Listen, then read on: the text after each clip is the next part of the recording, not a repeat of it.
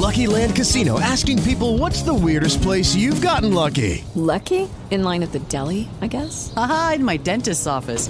More than once, actually. Do I have to say? Yes, you do. In the car before my kids' PTA meeting. Really? Yes. Excuse me, what's the weirdest place you've gotten lucky? I never win and tell. Well, there you have it. You can get lucky anywhere, playing at LuckyLandSlots.com. Play for free right now. Are you feeling lucky? No purchase necessary. Void where prohibited by law. 18 plus. Terms and conditions apply. See website for details.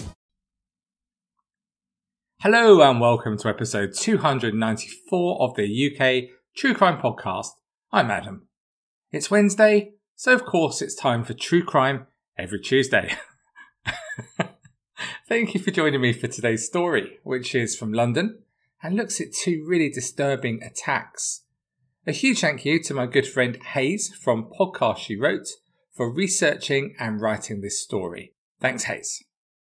Well, what a night we had at the live show in Glasgow on Thursday. Thank you so much if you came along. I had such a good time chatting to so many of you. Everyone was so friendly and welcoming. We will be back soon.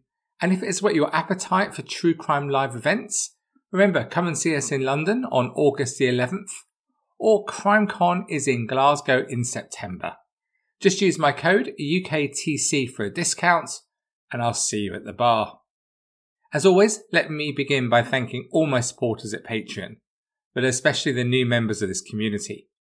That's Connie McFarlane, Charlene Chapman, Lisa Horsley, Neil Matthews, Rob Kay, and Sharon Gorman, who's increased her support. Thank you all so much for joining our community. I really appreciate it. And the latest competition for Patreon supporters? Backstage tickets for the London show on the 11th of August. Just head to patreon.com/UKTrueCrime. Today's podcast is sponsored by Noom. Like many of us, I got heavier during lockdowns, and although I tried to live a healthier lifestyle, it was difficult to build new habits with the same mindset. Noom has helped me make some permanent changes with their psychological approach, and I am now well on my way to my target weight. I find that Noom works for me as the app is super easy to use, and it only takes me 10 minutes a day. We're all busy, right?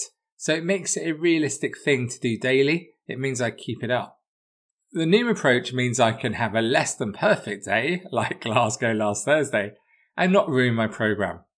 I know that good decisions in the coming days will get me firmly back on track. These reasons that I use Noom are probably why 80% of Noom users finish the programme, and over 60% have stuck with their goals for at least a year. So lose the weight for good. Sign up for your trial at noom.com/UKTCpod. That's NOOM.com/UKTCpod. Okay, so let's set some context for today's story with our Guess the Month and Year game. Top of the UK charts was Blue with If You Come Back. Yeah, we both know that you're a fan. In the US charts, at number 9 was Nickelback with How You Remind Me. And in Australia, it was more heavy rock from Bob and the Gang with Bob the Builder, the album. In the news this month, TV drama series 24 starring Kiefer Sutherland premiered on Fox. We saw the debut of the film Harry Potter and the Philosopher's Stone in London. The Greek authorities held 12 British plane spotters on charges of spying. Remember that? And this month saw the death of Mary Whitehouse and also ex-Beatle George Harrison. Did you get the month and year? It was November 2001. Cassandra McDermott was born in 1982 to mother Jennifer. She had two older sisters, Sophia and Andrea, who were 11 and 13 and adored the new addition to the family. And Cassandra was known as the baby long after she passed the infant stage. Growing up in a family of strong women, Cassandra was said to be a whirlwind. She was constantly busy and on the move. Cassandra was very independent, and just 3 weeks away from her 20th birthday, she'd already moved out of the family home and into her own place. However, when in October 2001, her mum planned 2 weeks away in Jamaica and told Cassandra she was welcome to stay at the house in Granville Gardens, Norbury, South London in her absence, Cassandra was happy to take her up on the offer, and why not? After all, as independent as you may be, there's something very comforting about being back in your family home, surrounded by the familiar, isn't there?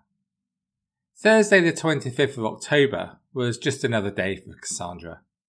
She'd visited a friend that morning before popping in to see her sister at work. Later, the car that she was driving collided with a bus and was completely written off, although she was okay. She contacted her ex-boyfriend, Mario Soler, to ask if she could borrow his car later.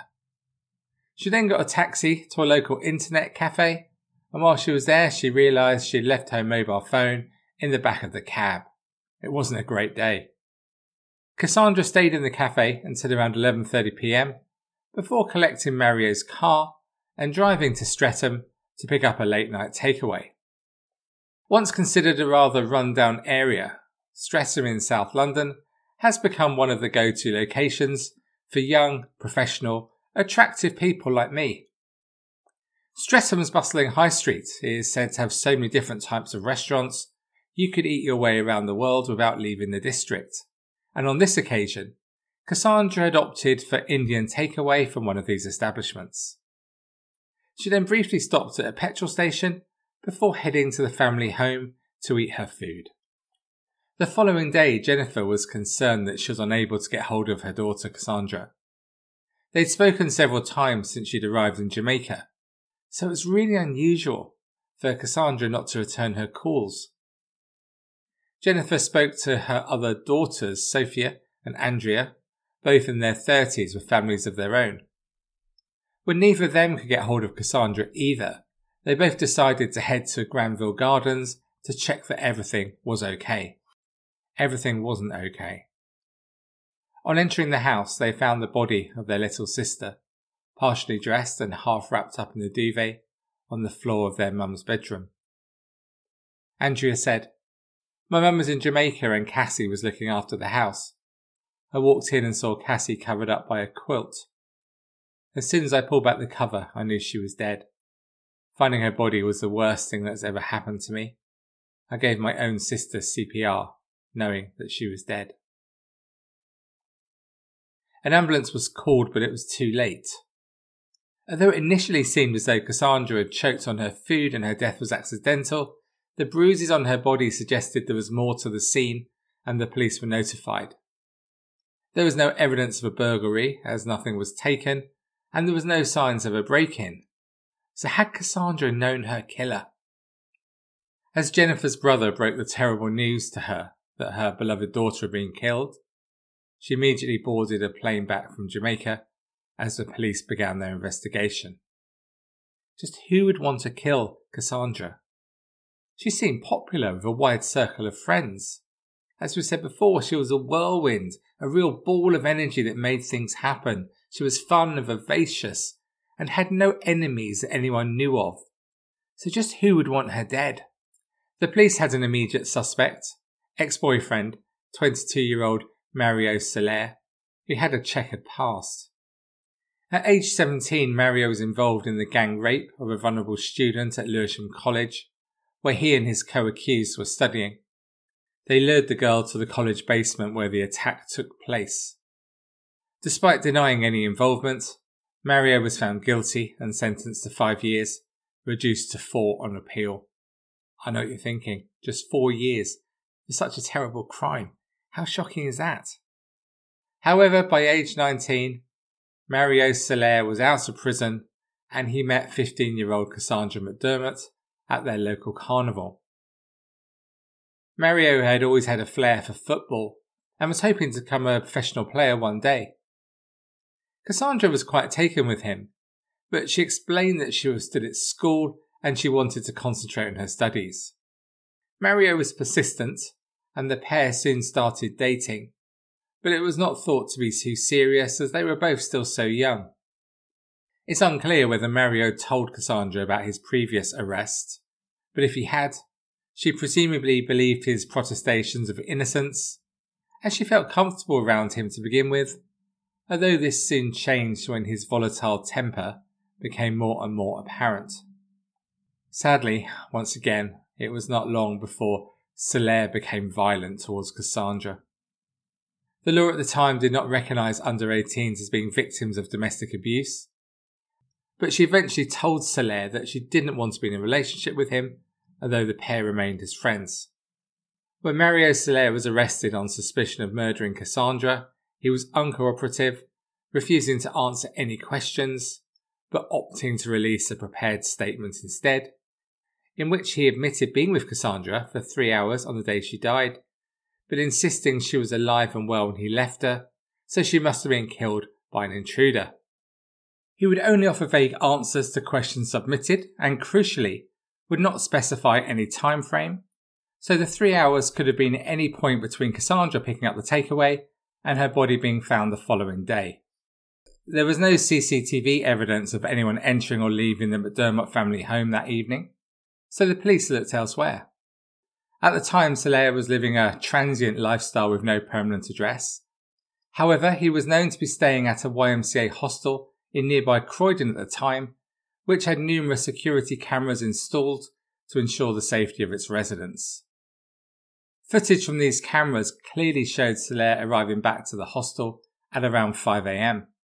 Also around this time, Cassandra's post-mortem had been completed and evidence discovered was released to the police. The contents of Cassandra's stomach showed undigested rice, vegetables and processed meat, suggesting she died within 2 hours of eating her last meal.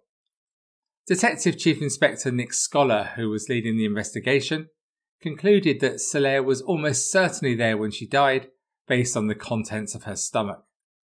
Solaire was finally charged with Cassandra's murder, and the trial began at the Old Bailey in October 2002, a year after her death. Despite the evidence presented by DCI Scholar and his team, the jury found Mario Solaire not guilty, citing the purely circumstantial nature of the evidence as the reason behind their decision, as there were definite grounds for reasonable doubt over his guilt.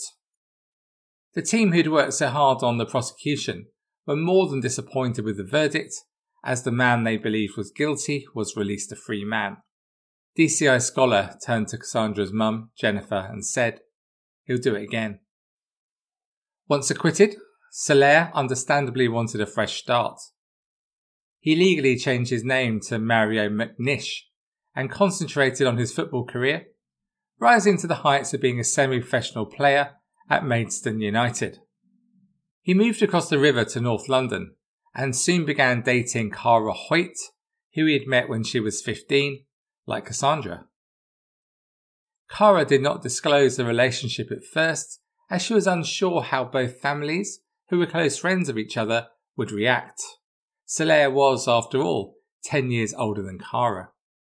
After dating Solaire on and off for almost 4 years, Cara was tired of his violent outbursts and told him it was over. She'd met a new man, Junior, and he treated her with respect. He seemed a genuinely nice guy, and Solaire didn't like it one bit. He was incredibly jealous. Cara was working as a hairdresser and had aspirations to be a model. She was also planning to attend college on a hairdressing course so she could learn new skills. Junior was supportive and encouraging, unlike Solaire, who seemed to enjoy constantly putting Cara down. Cara was also unhappy with Solaire's explanation of what exactly happened on the night of Cassandra's death. She could not bring herself to believe he was responsible for killing her, but it still seemed as though he was not being entirely honest. This feeling was exacerbated when Cara found several newspaper cuttings and court documents relating to Cassandra's death amongst his belongings. If he was completely innocent and wanted to put the whole episode behind him like he said, why would he keep mementos? Surely he'd just want to forget it, wouldn't he? Cara was happy to move on with Junior, but Solaire was not ready to let go.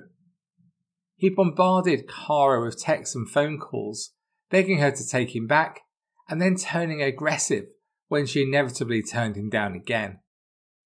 It was a Saturday night in February 2007. Cara had been working at a hair salon all day and was looking forward to returning home to a ground floor flat in Walthamstow for a relaxing evening with new boyfriend Junior.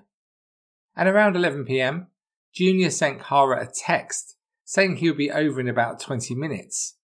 So when there was a buzz from the intercom shortly afterwards, she was not concerned and went to answer the door. But standing there wasn't Junior, it was Solaire. He demanded that Kara come out with him, but she refused, saying she was expecting Junior over for a quiet night in. Solaire was enraged, and as Kara turned her back to him, he grabbed a hammer that was by the front door and smashed it into the back of her head. Stunned, Kara barely had time to register what was happening before the next blow hit.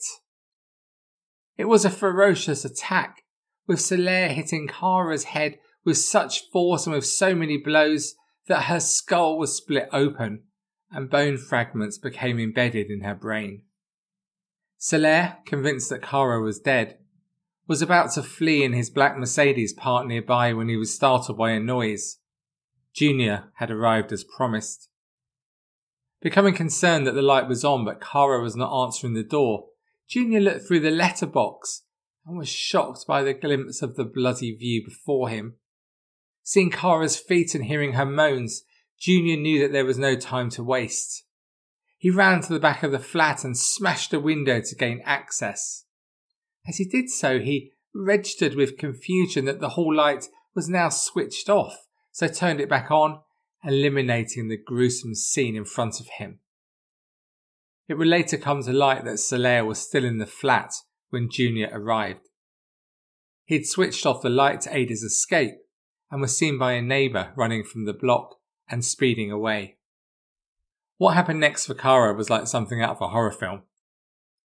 She was in a coma for 3 days, during which time her family were invited to her bed at the Royal London Hospital to say their goodbyes, as there was a very real chance she would not survive her extensive injuries, having already been resuscitated 9 times. Much to everyone's relief, Kara pulled through, but when she opened her eyes, the first thing she saw was her attacker sitting by her bedside, holding her hand.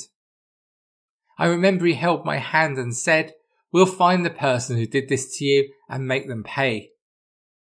I was terrified he might try to hurt me again.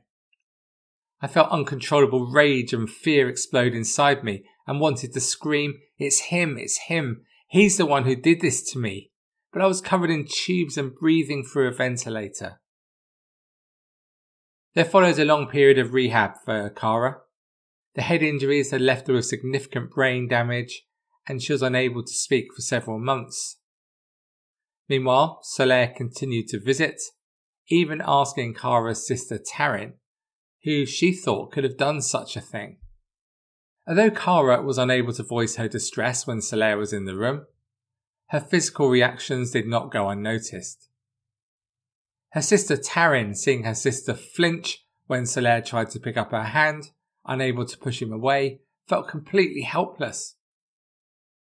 She visited a psychic out of desperation and was told that the perpetrator was someone close to the family who drove a dark car. It was hardly explosive new evidence, but Taryn was becoming more and more convinced that it was Solaire who had so viciously attacked her sister, leaving her for dead. And Kara was still very unwell. Physically, she was partially paralysed down her right side, so that she had very limited use for her right arm and right leg. Her ability to speak was limited to single-word phrases. She used writing, drawing and gestures to express herself. Eventually, Kara was able to scrawl words on paper. Taryn immediately asked the question, "Who did this to you?" And in a shaking hand, Kara slowly and painstakingly wrote the name Mario. Taryn followed up with, "Are you saying that Mario did this?" And again, Kara wrote slowly, absolutely determined to get it right. "Yes." As Taryn sat back in her chair, shocked, yet determined to get justice for her sister now the truth was out, Kara picked up the pen once more. In her trembling hand, Kara wrote carefully and deliberately, "Cassandra." Detective Chief Inspector Nick Scholar had been drafted into the Walthamstow investigation, as the similarities between the death of Cassandra McDermott and the brutal attack on Cara Hoyt could not be disputed. Both were young women who met Solaire as 15-year-olds, had experienced domestic abuse whilst dating him, ended their relationships, moved on with their lives, and had been violently attacked in the early hours. And he was well aware of Solaire's propensity towards violence. He knew he was unable to keep his temper in check. It seemed he just couldn't control his emotions or his actions. There had been a hugely significant shift in the law since Solaire was acquitted of the murder of Cassandra, which saw the abolition of the 800-year-old double jeopardy law, preventing an individual from being tried for the same crime twice. As you're probably aware, the law was devised as a very well-meaning attempt to avoid the persecution of innocent people, but loopholes such as this were soon pounced upon. And with huge advancements in forensics and DNA testing, more cases were being uncovered where new and significant evidence had come to light after a non-guilty verdict due to lack of evidence. As a significant part of true crime history, it's worth briefly revisiting the case that would eventually lead to the law being overturned. It was back in 1989 in Middlesbrough in the northeast of England. 22-year-old Julie Hogg dropped her 3-year-old son Kevin off with her parents. Julie was in the process of divorcing Kevin's dad, Andrew, and needed to go to court to pick up some documents. When Anne called her daughter the next morning, there was no answer. Concerned that she might miss her court appointment, Anne went to her daughter's house, but again there was no answer. She called Julie's brother and they broke into the house, which was locked up, but there was nothing to note other than how clean the house was. Julie Hogg was reported as a missing person, but the police assumed she'd run away due to the stress of the divorce. It was not until several months later, when Julie's estranged husband Andrew returned to the house, that he noticed the smell and finally located Julie's decomposed body, crammed into the small space behind the bath panel. She'd been in the house the whole time. Local rugby player Billy Dunlop was arrested after Julie's keys were discovered with his fingerprints under the floorboards of a house where he had been staying. Dunlop was tried twice for Julie's murder in 1991, but the jury were unable to agree on a verdict both times, so he was formally cleared. He was later jailed for another assault, where he gleefully boasted to a prison guard that he'd already got away with murder and the most they could get him for was perjury. Julie's mum Anne campaigned tirelessly for a change in the law as a result, and in 2005 the government repealed double jeopardy, ensuring retrials are allowed in cases where new, compelling, reliable and substantial evidence is uncovered.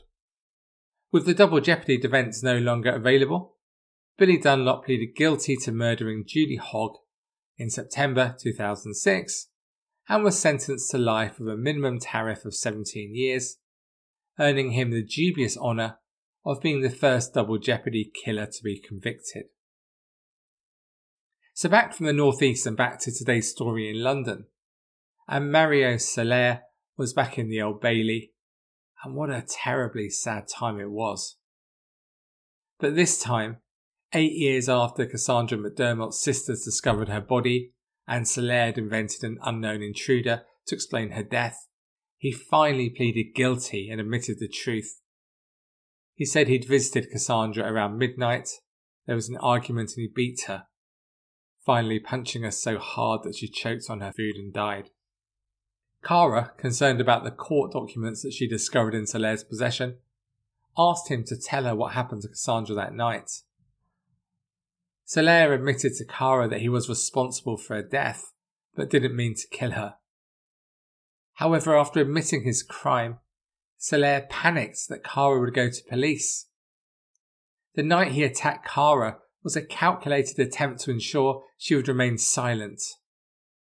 Solaire was given 2 life sentences and told he must serve a minimum of 8 years after pleading guilty to the manslaughter of Cassandra, and was given a concurrent life term of at least 23 years for the attempted murder of Cara. He was the first person to be convicted under the new double jeopardy rules after the landmark case of Billy Dunlop.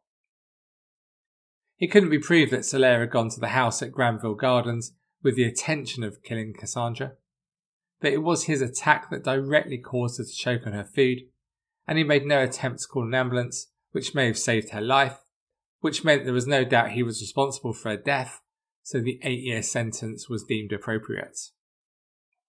Cara could not face seeing Solaire in court, but was there via video link and had written a powerful victim impact statement. "Mario, why did you do this to me? I don't hate you, I pity you. I'll get better and better with each day and stronger. You have only damaged my shell. I am still the same determined and strong person I always was. I leave here today free, with the whole world at my feet, and a new life to be whatever I choose to be. You, on the other hand, have a long time to reflect and to understand that you cannot control another person, that their life is just that, theirs." The judge, Paul Worsley, told him, "You present a very real and continuing danger to young women with whom you enter into a close relationship." So what do you make of what we've heard today? This is a particularly difficult case to listen to, I think, this week. 2 young women suffered terrible domestic abuse, with one being killed and one almost murdered. And what about Solaire, a potentially bright and lucrative future ahead of him? He could have achieved great things and used his influence in a positive way, yet instead he chose to destroy the lives of so many people. But there is some hope, some inspiration to end this story today. Jennifer McDermott and Cara Hoyt became very close during the trial, and Jennifer is eternally grateful that Cara was able to identify her daughter's killer. Jennifer wanted to create something positive in Cassandra's name, and created the Cassandra Centre in Croydon in 2007 as a result. Starting out as a hub for support for young victims of domestic abuse, the centre now offers support across the community for tackling loneliness in the elderly, women's health, LGBTQ+ support, sexual health, counselling and education.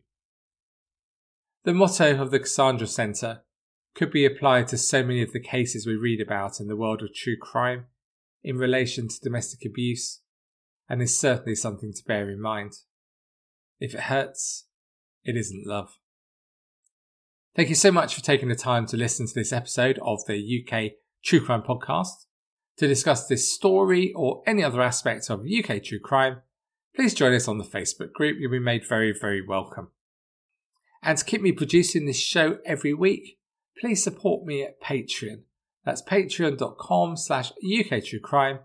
You'll find over 45 bonus episodes, other exclusive content, and competitions such as the chance to win backstage tickets for a glass of wine or a beer or a Coke before the live show in August. Okay, so that's all for me for today. So thank you very much for joining me again. Thanks again to Hayes for researching and writing this story. So I will see you again on Tuesday. That's Tuesday next week. So until then, please do take it easy. And most of all, stay classy. Cheerio for now. With the Lucky Land Slots, you can get lucky just about anywhere. This is your captain speaking. We've got clear runway and the weather's fine, but we're just going to circle up here a while and get lucky. No, nothing like that. It's just these cash prizes add up quick. So I suggest you sit back, keep your tray table upright, and start getting lucky.